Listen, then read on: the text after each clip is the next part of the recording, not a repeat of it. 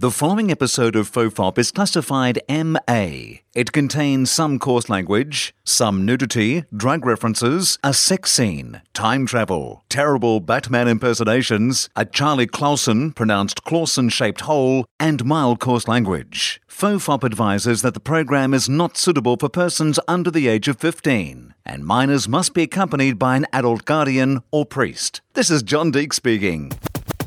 There hasn't been any great advances in prison rape or space travel.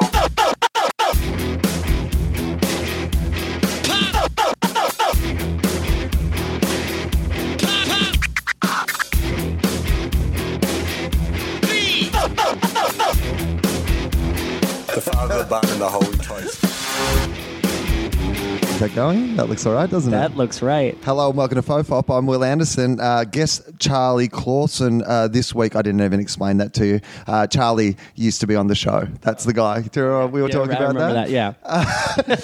Kurt Braunohler. Is that how I say it? Is that close enough? Braunohler. Braunohler, yeah. Braunohler. Yeah. I mean, I think it's difficult to tell with your accent whether or not it's correct or not. But I would say I like it. Right, okay. Yeah. I don't like, because, I mean, it's your name, and I don't want to be, like, you know, the thing is with people's names, you're like, I want to do it the best I can. Sure. But also, it's my fault for not changing It's not my your name. fault at all. Come on. What a fucking bad showbiz call on my part. I enjoy the responsibility you've taken for your own life, Kurt, because some people would blame their parents. They would be like, well, it's their fault I have my name. You're like, no, it's my fault I didn't change my name. I should have changed my name. Come on. I could have changed it to anything. Now, Kurt's actually been on the podcast before as well. That is true. You did a cameo in our Baron Vaughn episode. I just walked right in, just arrogantly strode into your podcast recording. Because we are in the house next door to that house. And they're like the house, we share a lawn with that other house. Yeah. It's not a lawn. It's like filled with little tiny rocks. But it is kind of, it feels like I'm just going through this suburb and I'm just going to do a podcast in every house along the street. It is Silver Lake, Los Angeles. You could, if you walk right up the hill, you'd hit like 12 other comedians. I was going to say, I'd probably, and in between about, 50 indie musicians with their own podcasts. Do musicians have podcasts? I wonder. People who, not musicians, but people who like music. Well, if you listen to their podcasts, mostly people who hate music. Yeah, exactly. Yeah, the music you like or the music they used to like. Yeah. Yeah. To tear it down. One album ago, I liked them. Right. Do you have a band that you used to like? Yes. Well, let's start a podcast. I'm trying to think if there's a band. There is a band I used to like and now I can't stand. Okay, great. Who are they? Mumford and Sons. Oh, interesting. I definitely liked that first song that came out, and I was like, this is kind of exciting. But now it feels like it's just everywhere. It just feels like every song is a Mumford and Sons song on the radio, at least in America. Like everything's got a banjo in it. Everything's kind of country style. And I love that idea when people take, for example, Mumford and Sons. Yeah. And they miss the idea that, because on that first album, there's a couple of really cracking tracks. So good. Amazing live band. Yeah. really. And They're a quality band. I don't want to hate them. Right. And I don't want to hate them. But on a festival, they used to be... Oh, great. Yeah, they're that folk band that did well. There's that folk band. They're the guys with the banjo. On the side stage. Let's go and see the Mumfords and Sons. Now they're everything. Right. Now they're there's 5 other bands that sound exactly like them now, and they're all on top 40 radio. What you're saying is you're happy for there to be one Mumford and Sons. Exactly. But I don't want a world of Mumford and Sons. And the other, it's like a world of preciousness. Do you know what I mean? Right. It's like a world of only movies made by who made Rushmore? What's his name? Rushmore and the Royal Tannenbaums. It's like movies only made by whatever the fuck his name is. It would have been a great thing if I could remember somebody's name. No, but I know his name as well. So we're both sitting here going, I have no idea. I keep wanting to say P.T. Anderson because I'm sitting with Will Right, but it isn't P.T. Anderson. No, it's not P.T. It's Anderson. the other one. Yeah, I mean, it's the other one. Exactly. The one who shoots all of his films in Instagram colors. It's the Steve Zissou guy. Yeah. I mean, I can name all of his films. Right. I love all of his films. Yeah, exactly. But if every film was made like Rushmore, I would hate. I hate it. It would just can't. It's like it has its perfect little place. I feel like we're going to get kicked out of Silver Lake if we can't name this director, because it really is. Come on. I mean, everyone who's listening to the podcast is yelling the name and being like, what are you guys talking about? Right. And as soon as I Google it, I can't Google it because I'm at your house. Oh, yeah, forgot you about can't that. Google it. Right, you're gonna I mean, have to like, do you Google want to it. just do it? Oh, my girlfriend will know. Oh, here we go. Yeah, Look, come this on is in. it. Lauren, This is come on perfect. in. What's the name of the director who did Moonrise Kingdom? Oh, my God, no Oh one my can God, no one remember. knows. Maybe it's something to do with the house. This guy. No, it's not Anderson. That's P.T. Anderson you're Yeah. thinking of.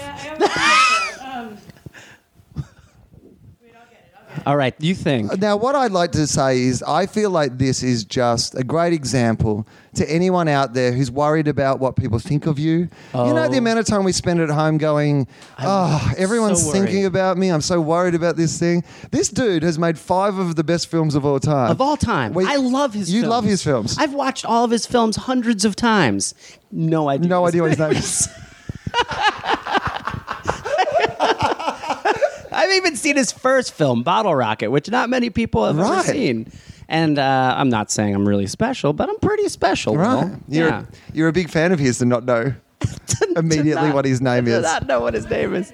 Wes Anderson. See, that was It the is Anderson thing. The Anderson We got thing thrown. fucked us up. Exactly. Right, well, there you everyone go. listening to this is just annoyed at this. You know fact that we couldn't remember. Well, you know the this. worst thing about that is now that we know it is I really should have known it because often when you try to Google Will Anderson, what Wes comes up is Wes Anderson. W. Anderson. Right. Yeah. You really should know it. I really should have known that. That's an example of how little I Google myself. That's what it is. You don't. So I find the interesting thing about the Mumford and Sons thing, though, just for a second, is that because it's not really Mumford and Sons' fault, but No. you take it out on them. I take it out on them. Right? Because the nice thing about them was that they were novel. And it happens in comedy all the time as well. Someone comes through who's different, and then if there's a lot of imitators or a lot of people doing a poor version of it, Exactly. you start hating the original. But it's really difficult to hate like Clear Channel. You guys don't have Clear Channel Australia, No. but Clear Channel is who owns almost every radio station in America. Okay. And so like Clear Channel kind of was like, they just were like Mumford and Son, and they just put them on the radio constantly across America, and that spawned all of the repetition. Right. Yeah. So that it's was really, it- but you can't be like, you know who I hate? I mean, you can be like, I hate Clear Channel. Yeah. I do hate them.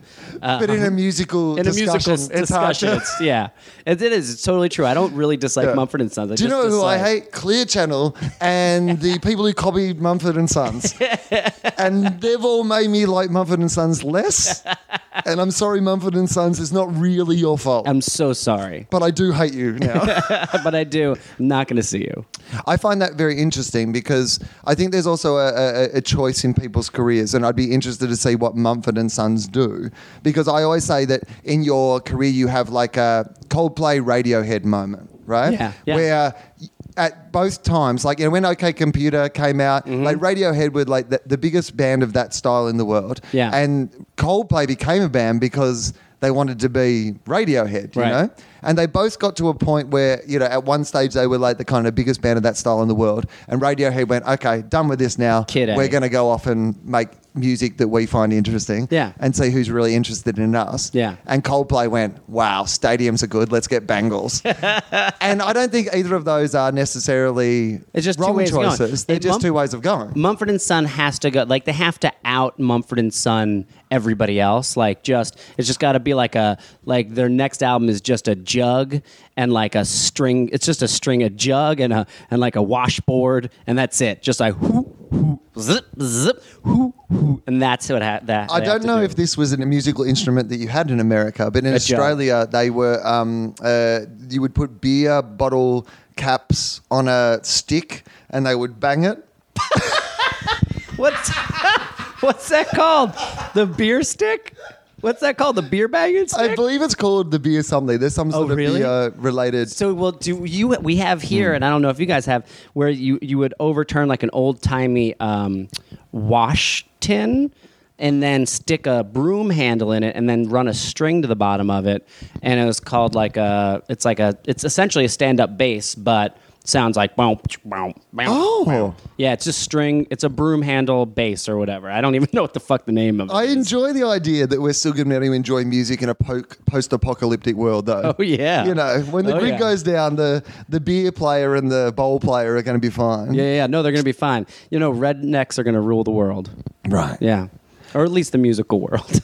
I was in Alaska, Fairbanks, Alaska. Okay. Speaking of rednecks, and I met a end-of-world survivalist. Oh, really? Yeah, they're up there. Like a proper one. Oh, for real? Yeah, like 3 months of like rations and seeds to regrow, plants and guns and all this sort of. How did you meet this person?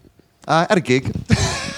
So they're like, Still going to so they're comedy. like, hey, great show. Right. I've got a bunker. Yeah. Underneath my house. Really? Right. That was like their opening. It's out in the woods. Oh, wow. Not in the so off the grid because she was telling me when you And it was a lady. yeah Oh, wow. yeah oh yeah. Oh, that's A lady who carries a fascinating. gun when she goes on her bushwalks so that she can shoot bear. So Of course. Yeah. Yeah. So- Did she bring her gun to the gig? I assume so.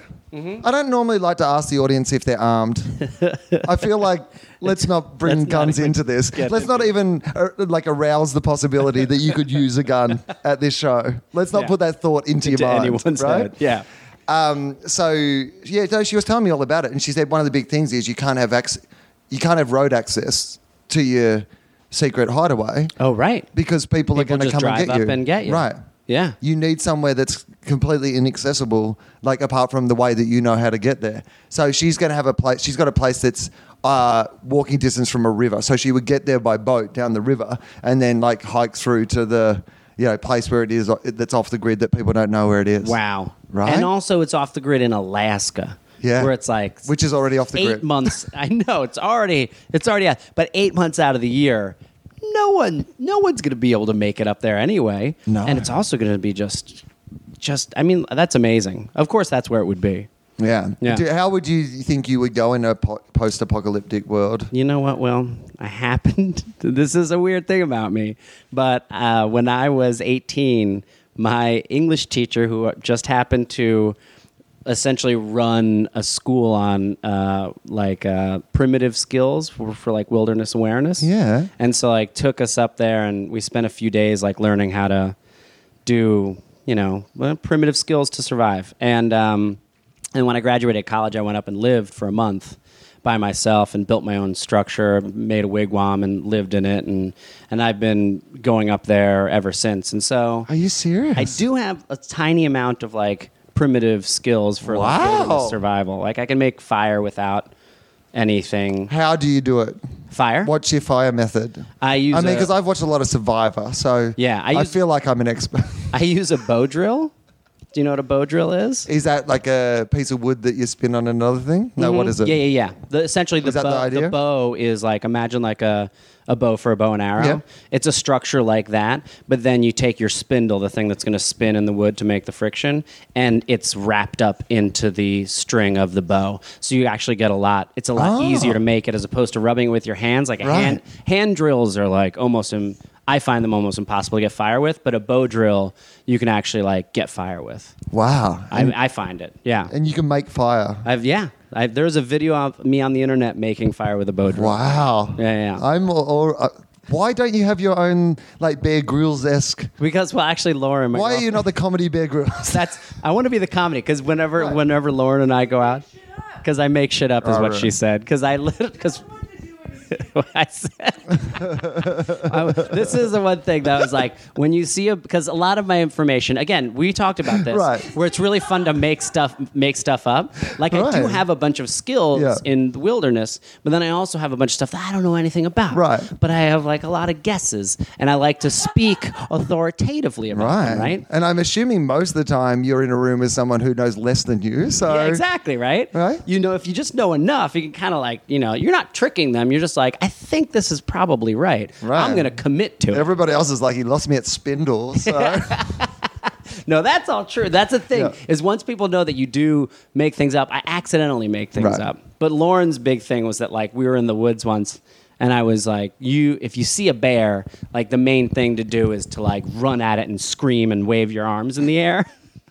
Which is, I still stand behind this. This is one of the things, but with a black bear, not with a brown bear or a Kodiak bear, but with a black bear. Because you just be like, yeah, and make yourself really big, and Right. they'll usually just walk away because they don't want to. They get involved, Right. But with a Kodiak bear or a brown bear, they can often just take a swipe at you. right.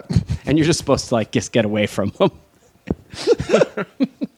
So what you're saying is that it could be dangerous information I'm giving out. Right. Yeah. Yeah. It might be you have a 1 in 3 chance of this being good advice. I think it's really in the way you do it. Right. If you have confidence. If you have confidence. And if you yell and it's you like comedy. scream and clap and hold your arms up in the air, they're just like, yeah, You've got to exactly like comedy. Got to show the bear who's in charge. You got to be on your game, be really confident to not get eaten. I didn't realize that bears were. I mean, until I came here. Yeah. I didn't realize that people do actually get attacked by bears. So do you have bears in Australia? No. You don't. Okay. You just have In the every other zoo. dangerous animal. Yeah. Yeah, you have everyone. A lot of our dangerous animals are tiny. Some are big. Yes, but and a lot of them are tiny. That's scary because you Yeah. can't see them. Yeah, I have deadly animals in my backyard every day. Yes. Yeah. I have a deck out by the pool, and here's what deadly spiders love: moisture and wood. So yeah, like underneath, you always have to check if you're having people over to make sure there's no. The two that would be there would be funnelback spiders and redback spiders. Oh, and they're both deadly-ish, depending on how big you are. I remember because I used to date a girl from Australia, and I think we were in Tasmania. And we were going to this waterfall, and she just very casually, like, we're walking to this really beautiful waterfall. I'm super excited. We're walking through this tall grass. She's like, as you walk, just stomp on the ground, just in case any snakes are going to come out. You just let them know you're coming. I was like, wait, what's happening? You're just casually mentioning that? And I'm like, why is she stomping like that while we're walking through? I was like, oh, right. Because everything could kill you, and it's just out of sight. Yeah. Snakes in particular. Yeah. Like if you're in the grass in the bush, I mean, growing up on the farm, the amount of like dangerous snakes that would just come out of nowhere, it's pretty amazing. Yeah, at least with a bear, you can see it. You can hear it. They're big.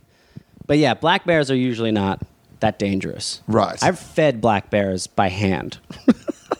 It's not recommended. Right. But I was a kid. I didn't even know it was bad. I was up in the Upper Peninsula of Michigan, and a thing to do in this small town, a thing that like tourists would do, is go to the trash dump at sunset, because this fucking family of black bears would come out of the woods and then just root through the trash and eat the trash. But if you went there and everyone would bring raw hot dogs. And then I was probably 8 years old walking up to a fucking black bear with just a hot dog in my hand, and he just ate it out of my hand. Crazy. Right. And the whole... Nothing better than the whole town gathering around the local dump to watch a child feed a dangerous animal with a raw hot dog. No kidding. Great night out, guys. It's like, there's no way we're training these bears to not be afraid of us by giving them food. It's a terrible idea. It's a horrible idea. You're not meant to give dangerous animals food. No, That's because then they get used to it. They're just going to come up and rip a man's arm off when he's eating a Subway sandwich. Exactly. Yeah. Exactly. There'll be a black bear in line down at Pink's Hot Dogs, killing people in the line. Well, I wish. That would be great.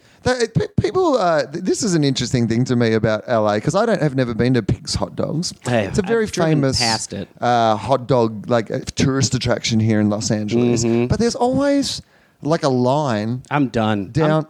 I'm done with any hot dog place. Oh, done. What do you mean? There's I like your firm opinion, but I need to know more about it. Every city, I feel like, especially Chicago and LA, but every city has like, oh, you gotta go have this hot dog. Right. The best hot dog in the world is still a shitty food. It's still not the best thing you ever want to put in your mouth. Do you know what I mean? Right. It's like a good burger. I can understand that. But a hot dog is like the refuse of all the animals, and they just shove it in a skin sock and slap crap on it. It's disgusting. So no matter how good it is, it's still going to be bad. And you always have to wait the longest amount of time for a hot dog. I don't know why.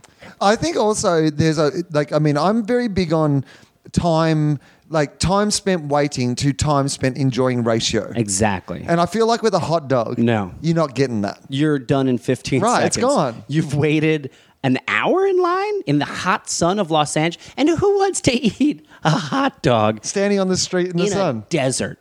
It's Los ridiculous. Angeles is a desert. Right? Right? And it was just like, yeah, a little more relish, a little more mustard, and let me just sit on the pavement Right. in Los Angeles. It's hot and sweaty. I'd really like my sweat to smell terrible. What could I eat? What could I put inside myself? Hot dogs very much, are a food designed to be thrown at you at a sporting event. I agree. And you eat it. And that's fine. Yeah. That makes sense to me. That's fine. Yeah, Right? yeah. But Wait, do you guys throw hot dogs at people? I was just agreeing, like, yeah. And then it's like, is this an Australian Well, I don't thing? mean thrown as in like in an Oh. aggressive way. I mean as in like someone selling hot dogs. You're sitting in your seat at a sporting event. You thought we had I some sort thought- of hot dog throwing. I thought it was like the footballers are on the field, they're playing, and then like just get hot dogs thrown at their head, and every once in a while they'll like reach over and like the same way that like marathon runners, people hold water out along the side for it. They'll just throw hot dogs in case footballers are hungry. I mean, they do have a lot of signs around the edge of the ground that says, please do not feed the players. But just, you'll get them used to it. They'll come back here all the time just for the hot dogs. When the hot dog seller, the hot dog vendor is going around, hot pies and hot dogs, they very much, I don't eat meat, so I don't really, but I do eat a vegetarian hot dog, which is weird that They're probably terrible, right? You're trying to mimic a horrible food with healthy things. It's an interesting thing that you say. Yeah, right? It's probably even worse than a normal hot dog, I would imagine. Here's what I'm going to say. Yes. And this is going to be controversial. Do it.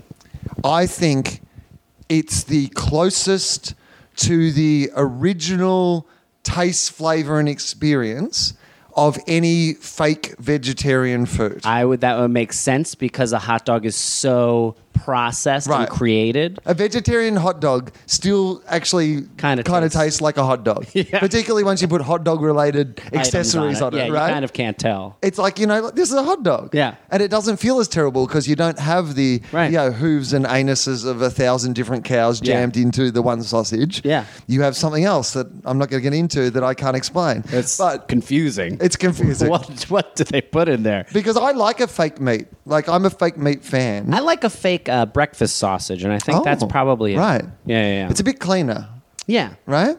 Yeah, a little flat breakfast sausage. Yeah. Yeah, you guys have those. Right. Yeah. I'm into that. Like, I don't mind but no, none of the meats apart from the sausage. Once you get out of sausages and hot dogs, none of them taste anything like people pretend that they do. Yeah. But they don't. You know what does taste good, I think, sometimes is they have the chicken McNuggets that are they're delicious. They're better than delicious. chicken nuggets. Yeah. I'm going to say they're better. I'm going to go a step further. All right, I'm fine I'm with going to say that vegetarian chicken nuggets are better than actual chicken nuggets. But also it almost defeats the point of being a vegetarian by eating them. Where it's probably better for you to have the goop that they make chicken McNuggets out of than whatever they're putting in those things. Right, but it's, I find that that's so weird that the things that we really have replaced, like there's so many, particularly here in America, and I'm a big sucker for it because not eating meat at home, I don't really have a lot of options. But really? Here, as in like, you can get vegetarian food at places, but there's not that sort of like, there's a small range of veggie hot dogs and a bit of like, but here, it's a whole aisle of the supermarket. Oh, yeah. And so I'm going home with things that I would never eat just based on like vegetarian short ribs. Who knows? Of course I've got to try what they're like. Why? Let's see. Right? Like, what is, when did you give up meat? About 12 years ago. 12 years ago. So okay. I transitioned out though. I did fish for a while. Like I was one of those people for a while. And then I decided that I wouldn't do it at all. Have you ever? Yeah, when I was 12, I gave up meat. We're 12? Yeah, I read this book. I read this book when I was 12 that said that because I was really worried about the rainforest when I was 12. Right. And so as you should be. I read this book saying like the best thing you can do for the rainforest is give up red meat because they're cutting down rainforest. Sure. So if you give up for like 1 year, you save like X amount of acres of rainforest. I was like, I'm doing it. Yeah. And so then I didn't eat red meat from 12 to 18. And then at 18, I had to pay for my own food. And I realized that hot dogs were 2 for 25 cents. And so I just went back. You were like, fuck the rainforest. Fuck the rainforest. I've done my bit. I'm very hungry. Hey, rainforest. It's 6 over to years, you now. Guys. It's on you. Right. Figure it out. Yeah, I'll buy recycled toilet paper, and that's what I'm going to do. yeah, guys, I got to be honest with you. I feel like I thought I was helping you, but maybe I've got to let you fall. Maybe you won't know how to get out of this yourself until you hit rock bottom. The one thing about that, because like I like it as an ethical decision and choice, but like the majority of destruction of the world is industry, and that's the thing that you can't control and you can't do anything about. Absolutely. You know, like even like water conservation in Australia, I know it's very important, but like a human use of water is like less than 10% of the water that's used. Majority of water is used for industry. And so you can't, even if you do the best and you never use water, it doesn't matter. Right. That's the difficult thing I have. No, but it is. And I feel like, how do you get people to care. Do anything when we do feel so like nothing powerless. We do... I mean, the thing is, you do it because it creates meaning in your own life, and the only person you can affect is yourself. I think that's at the end of the day. But it is like in the face of the reality, I think it's overwhelming, and you kind of feel crushed. But that's life. But that is life. You get crushed by life. That's what it does, you know? So it's just the same. I find that very interesting. Are you a religious person? Were you raised religious? Do you have religion in you still? I was raised Catholic. Yeah. And I don't think I'm a religious person. I do really like that I was raised Catholic, because I do feel like like growing up, it's kind of like being raised where you just like where you just believe like the boogie monster's real or something, right. You know? So you believe that there's this reality that you can't see, but it holds you accountable on a different level that the normal world doesn't hold you accountable. It's like it's having an imaginary like Narnia type place that you actually believe is real for your entire childhood. Until I was like 18, I was probably Catholic. You know, Right. I was going to be a priest. I wanted to be a priest when I was a kid. Now, that's interesting. Why? Because I also, even though I'm not religious, wanted to be a priest. Really? So I'm fascinated by why you wanted to be a priest. I think it was because of the theater of Right. Mass. You know what I mean? Standing up the front of a room. It's just a stand. He's a Right. he's a stand-up comic. He's not giving funny. his opinions. Yeah, priests are stand-up comics. Reading a lot of funny. his material out of a book. I think that's what it was. Do you know what I mean? Right. And then I was like, oh no, I don't. There's other ways to do this. Right. Yeah. I don't have to be a priest. I can give that up. But I was an altar boy and everything, the whole 9 yards. But it was an enjoyable experience. Religion in general. You know what? That's interesting, because I think religion for a lot of people is this. On a personal level, it's very fulfilling. And then if you step back and look at it from a wider viewpoint, it's incredibly damaging. You know, and so you can't agree with the main thing, but on the personal level, it's very I find it helped me as growing up. It's the same thing with the Mormons, you know, like when you look at the Mormon faith, like what they believe is cuckoo balls, and it was just invented by someone 120 years ago. But the people are like some of the nicest people you'll ever meet. They're very helpful, and they really want to like get in there and be kind and nice. And so that's the thing. It's like the tough part. If this weird, possibly evil system results in people being nicer and better, then I guess I have to be behind it, even though it can be bigoted and horrible in a lot of ways. I find that really fascinating, because obviously people want to know like what to do every day. Yes. Because it's so confusing. It's confusing. Do you remember the moment where you went from no longer having to have a job to just being a comic full time, and you just like stopped having your day job or whatever it was, and you were just a comic, and you had no one telling you what to do ever, and you have a freak out where like your days, for me at least, I was just like, what do I, because I had a day job for 8 years, right? And then one day I was like, oh, I can quit my job, and now I make my money as a comedian.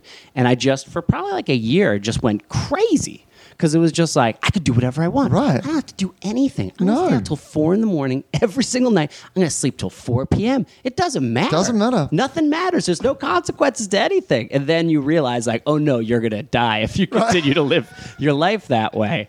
And then you like create structure for yourself, but it's a personal structure. And so that's what religion used to be, though. Like, I mean, religion was just like, here are your 10. Like, I mean, the idea of like, if you want to take it right back to that sort of like 10 Commandments idea that is most resonant with US people in particular. Yeah. I understand the appeal of having like 10 rules. That if you nail those 10 rules, awesome. You get to go to somewhere cool. Imagine if there was a showbiz 10 commandments. Right. If you just do these 10 things. If you do these 10 things, it might take a while, but you're going to make it. Yeah.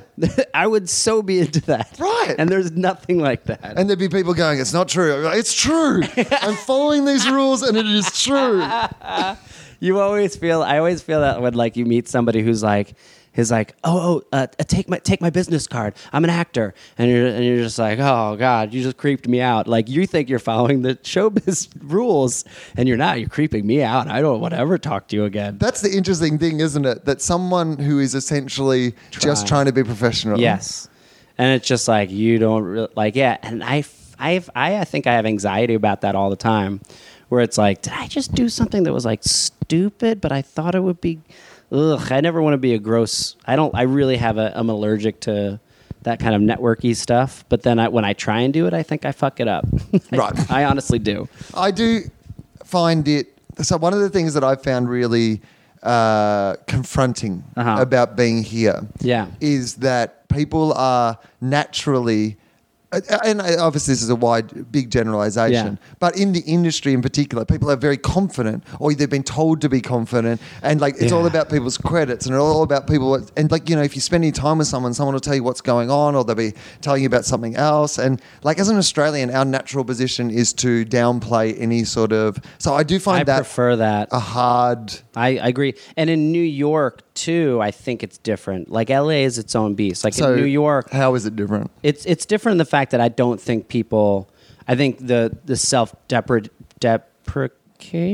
deprecation, right? Yes. Loved it. I always say self-degradation. I love that you worked your way through that. Thank too. you very much. It was like I really sounded it out. It was. Use phonetics. Tapping your fingers at the. I think people are more self-deprecating in New York, and I think people are more. They're unwilling to be like, oh yeah, well I'm doing this movie next week, and they just like tell you and look at you dead in the eye and say, like, why I didn't ask. No, I didn't ask what movies you're doing right now. I'm going to see Pacific Rim. Yeah, Does that count? I'm gonna go get rimmed right now, but I don't know what you're talking about. What was your day job? What did you do before you did comedy? I fixed computer. Well, I was doing comedy during. I was fixing computers. Oh, fixing computers for a staffing agency, and they were. And I majored in philosophy and English. Right. Well, that is perfect qualifications for fixing computers. Perfect, right? I honestly faked my way into the job and then got the job and just stayed in it because everyone at the staffing agency was so stupid that all of their problems were like, I swear to God, 65% was unplugged or it was turned off. 65%. And then the stuff that was more difficult, all you had to do was Google the words they said to me, and the answer was the first link. And I would just click on the link, and I would follow instructions on how to fix the computer. I mean, and I did it for 8 years. And but I was also like the classic awful IT guy because I took because you hated people. You mean I made it. Well, and the people who were. I was just an asshole. Yeah, I was an asshole because I specifically made a choice that I wasn't going to take a job that I enjoyed because I wanted to get out of it. My goal was to get out of it. Makes complete sense. I've told this story before on the podcast, but I always, and it's such a weird person to quote, but when I was first starting doing comedy, I watched an episode of Oprah that Roseanne was on. Right? And Roseanne was talking. Oprah said, is it good to have something to fall back on? And Oprah said, Roseanne said, no, you shouldn't have something to fall back on because if you can fall back on something, you'll fall back on it. Because there's going to be really hard times. If you're at some job where you kind of like your job, it's not what you want to do. It makes you a lot more money than no money. Right. And you've got friends suddenly, and on Friday night, they don't want to go to some dingy comedy club. Yeah. They want to go out and have Friday night drinks because you've all been working all week, and you're like, well, these are my friends. Yeah. You know what? I'll go to the comedy next Friday night or whatever. Yeah, exactly. It makes complete sense to me. Yeah. 100%. And so, I was just such a jerk. And that's the one thing I wish I had not been such a jerk, but I really just every morning like got up and like felt dread and awfulness and like going to and I had to be there at 7 a.m, I think. Yeah. That's a really interesting perspective though, that idea of, and people live this all the time. And I think sometimes with comedians in particular, because, I mean, obviously it goes well and not well and all those sort of things like any job. Yeah. But like, a lot of the time, like, you've already won if you don't have to go to an office at 7 o'clock in the morning. Boom. Like, you've already won. Done. Right. What are you doing tomorrow? Have you ever... Tell me how many times in the last 3 months you've seen a movie during the day on a weekday. And then tell me how... I just did it on Friday. Right. 6 days ago. Exactly. That's what being a comedian is. Yeah. Yeah, that's... I mean, you're already winning. Yeah, already. What was the movie you saw, incidentally? Pacific Rim. Oh, you did? Okay, good. Well, let's get into this then. Because, okay. Did you see it? Yeah, I've seen it. What did you think of Oh, yeah, Pacific that's right. Rim? We talked about it a little bit. I honestly was like... it was so middle of the line. I wasn't disappointed. Right. And I don't think I actually enjoyed myself. Right. Do you know what I mean? There was definitely at points where there was action sequences that I was just like, this action sequence has gone for so long. And it should be so exciting. It's a giant monster. Right. Fighting a giant robot. What could go wrong? Destroying a city. Right. And I was bored. And had nothing to, like, it was just... And also some of the action, I was like, this is confusing to follow. These things are so big. I think there's a problem at the moment where, like, you know, that thing where technology's really, really good, but it's not quite good enough. Yeah. So they have to do that thing of going, we can't actually show you a robot fighting a giant dragon. Yeah. We can't do that. It's not quite good enough to make that look realistic. So it's got to be at night in the rain.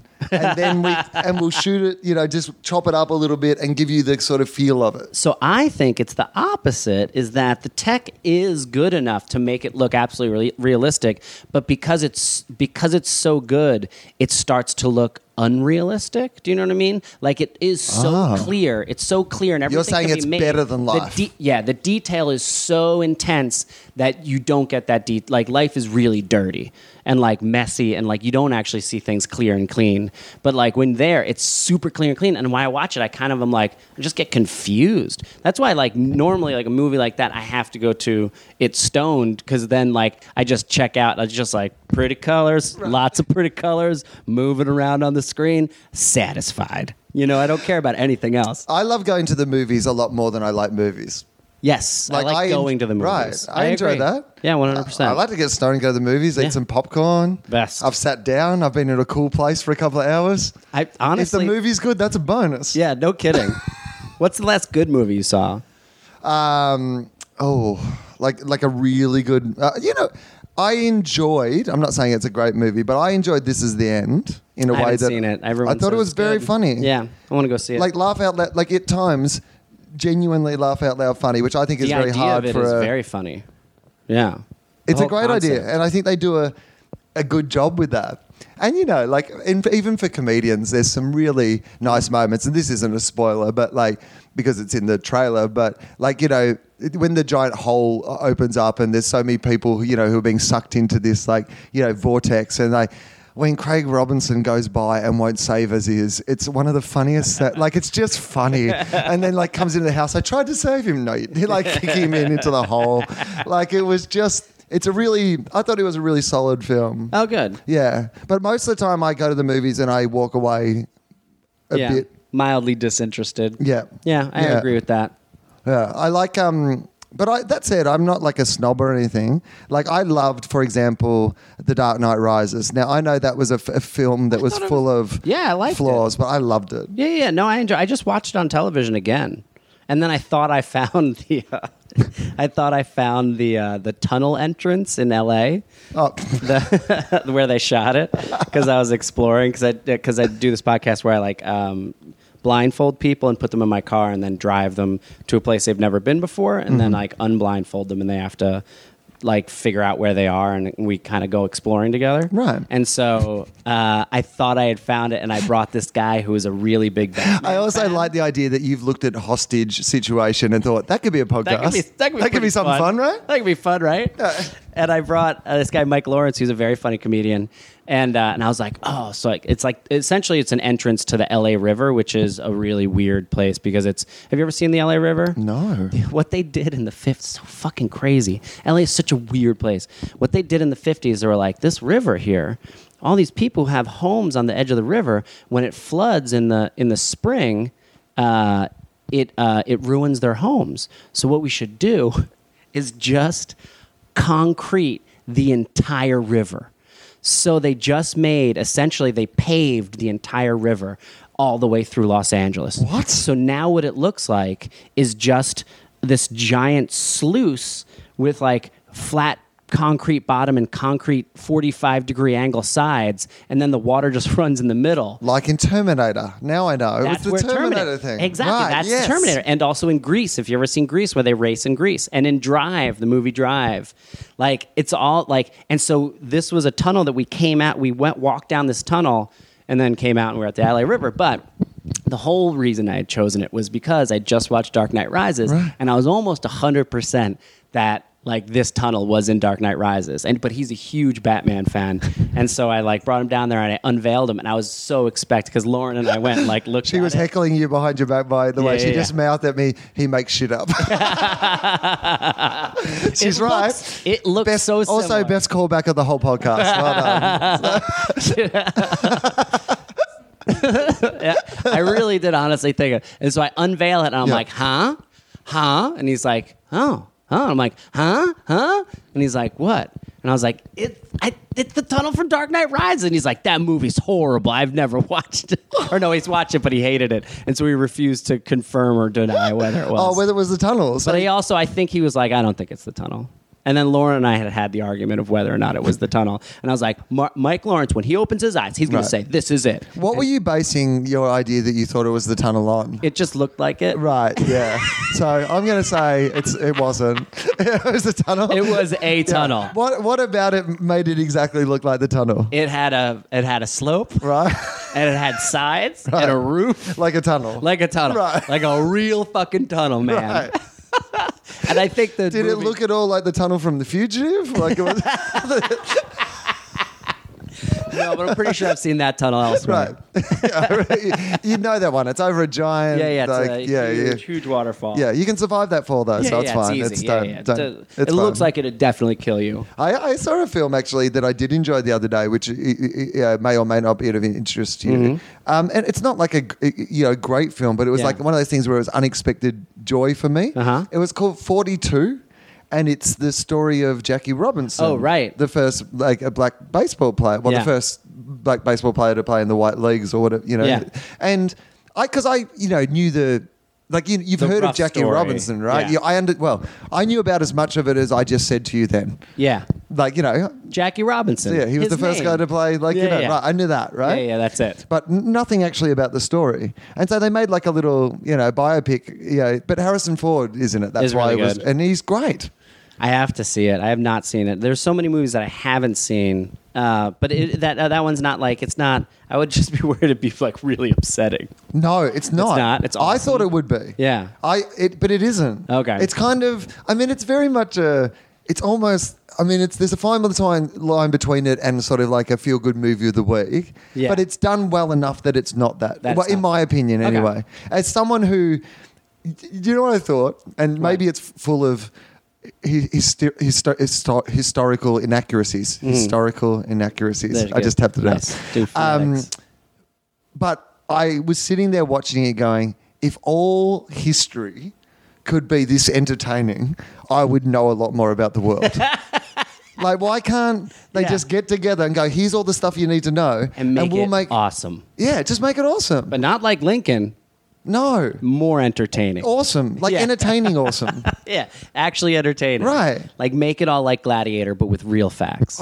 Yes. Yeah. That's exactly what I want. Gladiator with real facts. Gladiator with real facts. Come on, guys, We'll get pitch together. That. Come on, guys. We'll get Russell Crowe involved. Russell Crowe's been pitching for his own Superman prequel. What? Yeah, he's putting it out on the internet, on Twitter. We talked about this the other day, and it's he's been tweeting a lot of like, so I'm getting a lot of requests for a Man of Steel prequel just set on Krypton. No, you're not. Just set You're on making that up. Krypton? Yeah. Really? Yeah. Oh God, he's not in the Man of Steel, is Yeah. he? Oh, he is. Yeah, he's Jor-El. He's Superman's dad. It's just about, but if it's on Krypton, it's just about normal people, right? Yeah. Because they don't have superpowers Right. there. It's just a boring fucking story about normal people on a different planet. Well, it's a different planet, but still, they're But humans. it is essentially like a designed society full of scientists and doctors and politicians. Yes. It's essentially just... You know everything you like about Superman? Yeah. We'll remove all the cool stuff. Yeah. And it's just a bunch of dudes and ladies hanging You know how out. he only gets his power because he's on our planet and the proximity of the sun? Imagine Well, how cool it would be if nothing exciting. They had no exciting powers. And everyone on their planet had the exact same amount of talent and skill. That's a great movie, Russell. Good idea, Russell. But I do like the idea of making knowledge entertaining. And I don't mean I am good at that myself, but I find that I'm going towards things where I was like, please just entertain me, but also I'd like to know more. Yeah. Do you find that you don't watch comedies on television? I don't watch sitcoms on Yeah. TV. I don't think so. There's nothing really I liked Seinfeld when that was on. That was good, right? People like that, Seinfeld. I think I think people enjoyed it. I mean, I haven't They talked played to that people in America. recently. They did. That was very big in Australia. I'm not sure if it was. Yeah, no, I think I've seen it a few times. I like Seinfeld. I like The Simpsons. I like South Park. I like the old classics.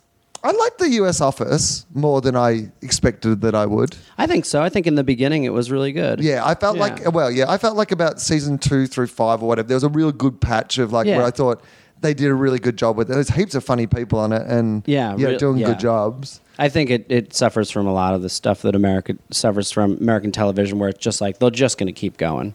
They're just going to keep going until it's obviously a broke machine and it's been broken for a while, and then they'll end it. Yeah, where it's like, oh, it's too bad. You should have. I don't like the British version where it's just like one season, that's it. Of the best, and you'll never see it again, and you'll love it so much. You get 4 episodes. Fuck yourself. I don't think that's really the best. But let's not go until we're all. But that is true, though. It's like in England, it's like, oh my god, they're making new Office. Yes, they're doing one Christmas special that you have to wait 3 years for. That yeah, that is very interesting. Are you a person who searches for knowledge? Because as someone who studied philosophy, yes, are you a person who searches for are you interested in what makes the world tick? Is that something that you yes, I would say I am. But when I look at look at myself and see what do I do to further that, the only is it easier just to make up stuff? Is that what you're saying? It's very fun. Yeah. I mean, the thing is, I've just become so.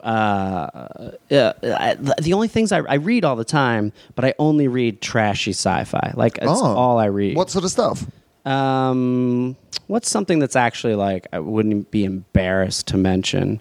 There's not a new guy. He's Joe Heiderman. I'd have to look him up. Sure. But he wrote this book called The Forever War in the 70s, and then all of his books since then have been mind blowing. And I just found out about him, and so I've been reading all of his books. What is it about that sort of genre that fascinates you? Because one of the things that we talk about quite a lot on this podcast is time travel and the idea of alternate dimensions and all that sort of. Yep. I think I don't know what, but I can't pinpoint what I'm obsessed about it, why I'm obsessed with it. Would you like to time travel? I don't even think about it. Would I like to time travel? Let's see. Yeah. Yeah. Right. Sure. I come around and I say, okay, here it is. I come around and I say, look, I was trying to set up my podcast. Uh-huh. And I've plugged something into the wrong thing. Yeah. And I have accidentally invented a time travel machine. Yes. Right? But unfortunately, it's like a one trip. You can go one trip only. It only works on each person once. Nope. I'm not doing it. You're not going to do it? No. Because the main thing is no. Because the thing is about it. You're turning it down. It's You're one turning way. down the It's one. That's it. It's like you're going to go to a place where. Oh, no. You can come back. It's a return journey. Oh, you can come return back. trip. Oh, But yeah. you only get one ever go at it. Oh, yeah, sure. I thought that you were like, no, I don't even want to time travel if I can't do it again. No. I thought you were like, I was like, wow, that is a stance. No, I would be. And I was scared of being trapped somewhere. No. You don't have to be trapped somewhere. Oh, you're not trapped anywhere. You can go wherever you want. So I get to choose one time. Place, one time. One place and time. Yeah. Well, I mean, you can, I guess, look, you get a week there. There you go. You get a week there. A week. You can have it up to a week. So if you wanted, you could travel. I mean, I want to go to the future. I would want to go to the future, but the question is like, how do you pinpoint it so that you don't go so far that you're past when humanity has destroyed itself? I think that's a really interesting idea because I think you could say a lot about people about whether they'd like to go to the future or whether they'd like to go to the past, because the past is more reliable. Yeah, you could know exactly find where. a time and a place and kind of have a guess at it. Whereas the future...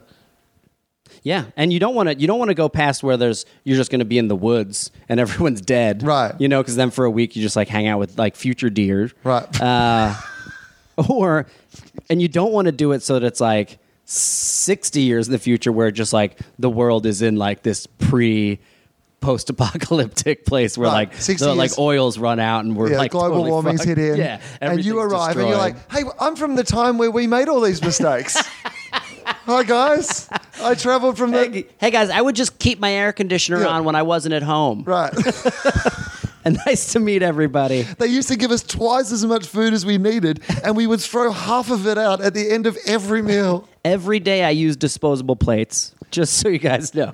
I used to drink water that was flown in from Fiji. Fiji! In a plastic bottle. Oh, that is the plastic bottles make me so upset, but I still everyone, they're everywhere. You're always using them. I try not, like I try have my little water bottle and everything, you know. I'm a real, I'm doing my best. Yeah, but there are times where you... But you still, like, even... I thought it was polite to bring my own water today. I don't know why, but I felt like I was coming to your house and it was polite to bring my own water. Yeah.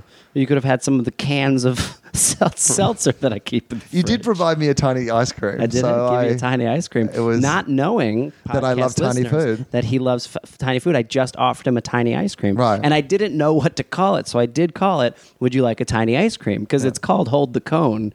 It's a Trader Joe's thing. And I would... You know, anybody else, you know, like or Lauren, you know, the only person I talk to about these tiny ice creams is my girlfriend. Right. And so we know it's like hold the cone. Yeah. It's like, yeah, I'm gonna get a hold the cone. Right. But I couldn't say that. It'd sound like a fool to you. I would not have known what you had meant. Yeah, if you'd said, would you like a hold the cone? Yeah, I would say drugs. I would have assumed drugs. You want to hold right? the cone. Hold the cone? That sounds You want to hold the cone? 100%. Right? A cone. Oh, you sounds think like it sounds like sex? Hold the cone. Hold the cone. That's a little glimpse into all of our brains. Exactly. Just like to...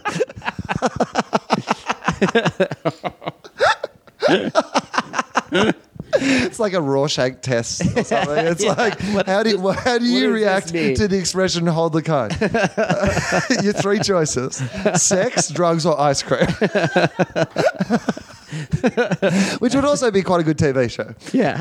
Sex, drugs, and ice cream? Sex, drugs, or ice cream. It's a choice. You can't... Like it's a... God, that's a good one. It is a good one. So it's 3 doors. Behind each of the doors, there is... sex?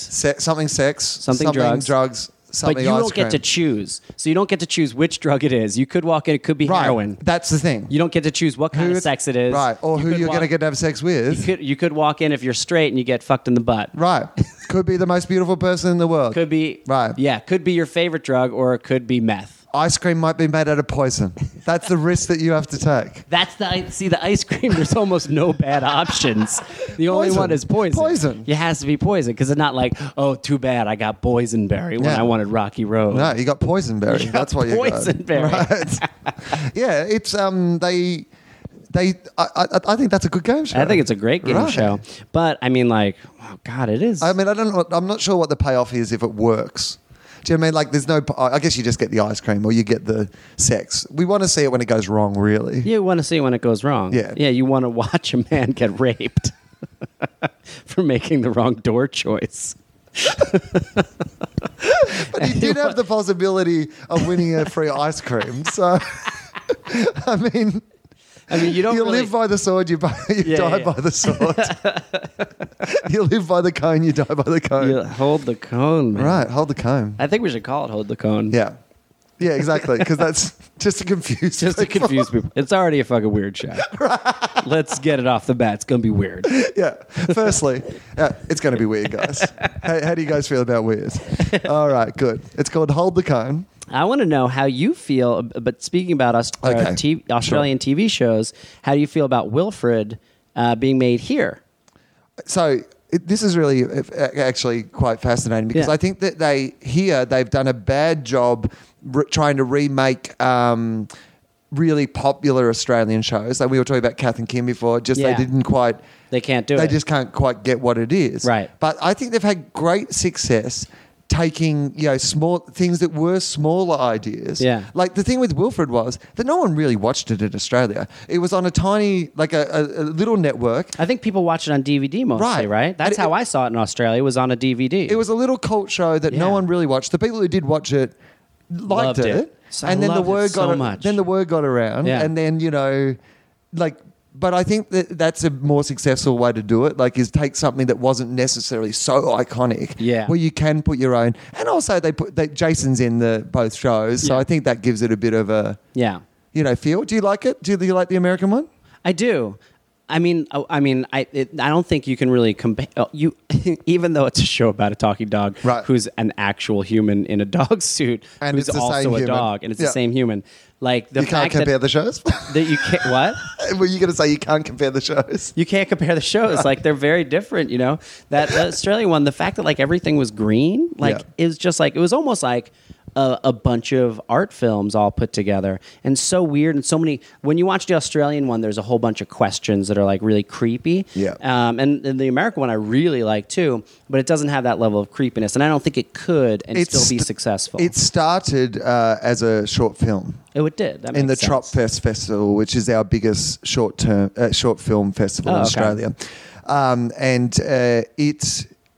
it was a short film in that maybe even won Tropfest, and so then it got spun off. It probably doesn't surprise. Yeah. The thing that I think they're missing is it was co-created by another guy who, when it came to America, essentially was, I think there's some sort of credit there but there was something that happened where he's not involved in the American version. Yeah. Right? Now, he's gone on to make a bunch of other shows in Australia that are also excellent. Yeah. His name's Adam Zwar, and I'm a big fan of his. People who've seen Australian TV, particularly he made a great little show called Lowdown, which is about a kind of tabloid, entertainment journalist, working in a newspaper and covering it. It's it's a cute comedy, but it's a really entertaining, smart. And again, it's one of those ones that just out of the blue will have one of those weird or creepy or disturbing lines that, and I feel like maybe that sort of clever and weird and a bit slightly offbeat stuff came from Adam's mind. Yeah. And he's not,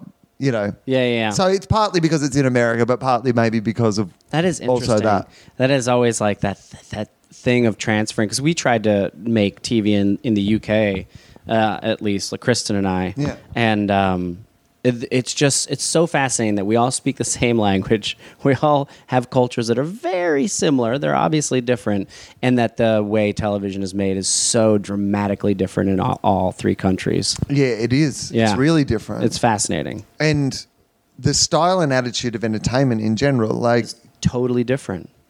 Yeah.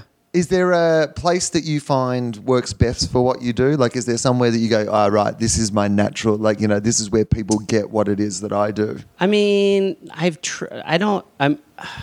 not necessarily. I really like playing in Australia.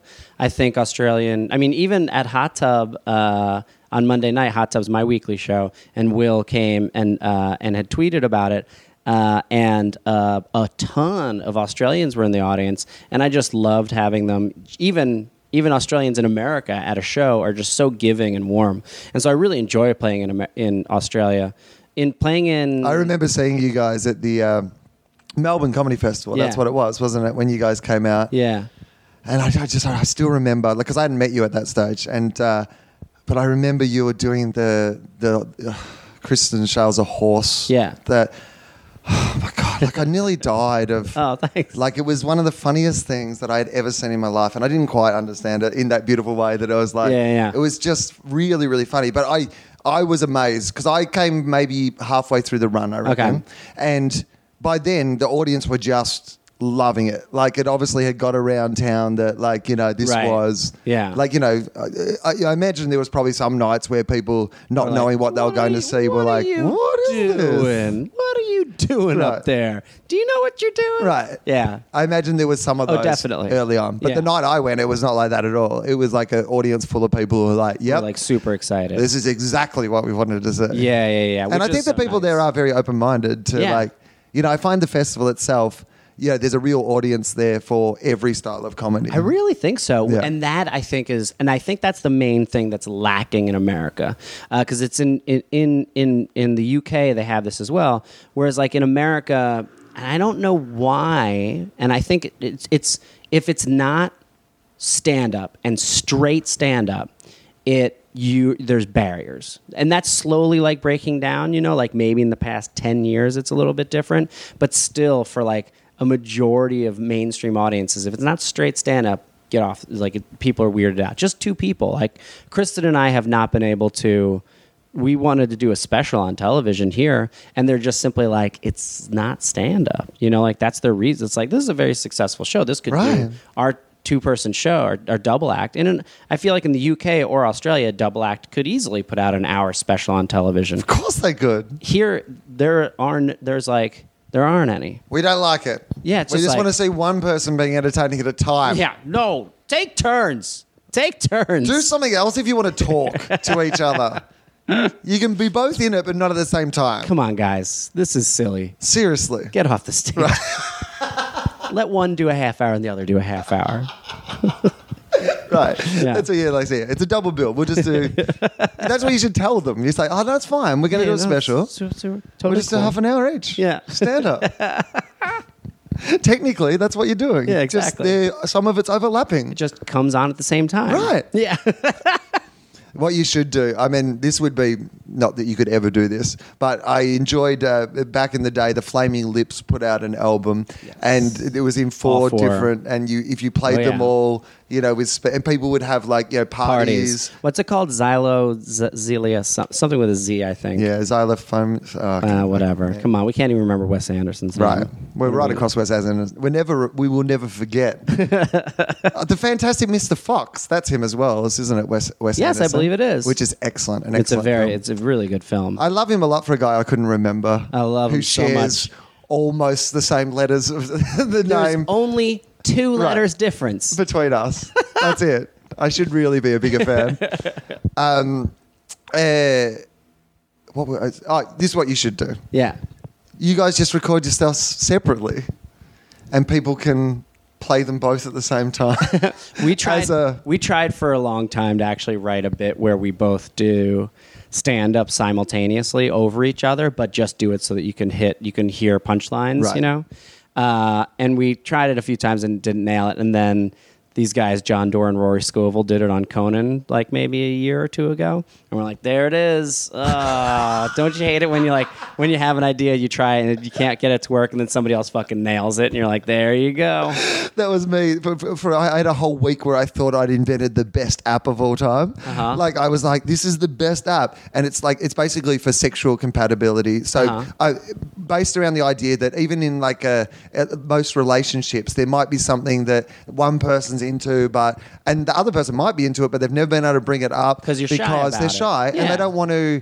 It's not a thing that's you necessarily have to do, Yeah. and you wouldn't want to make the other person feel like Feel bad about not doing it right. So this was my app, but you could also use it for like one night stands or whatever. Yeah. And it's basically the thing where you've got your list of what you do and don't like, and only if you both say, "Yeah, I like that," does it come up on your on your app, right? that's So that you could have a great look at the thing and go, Yeah.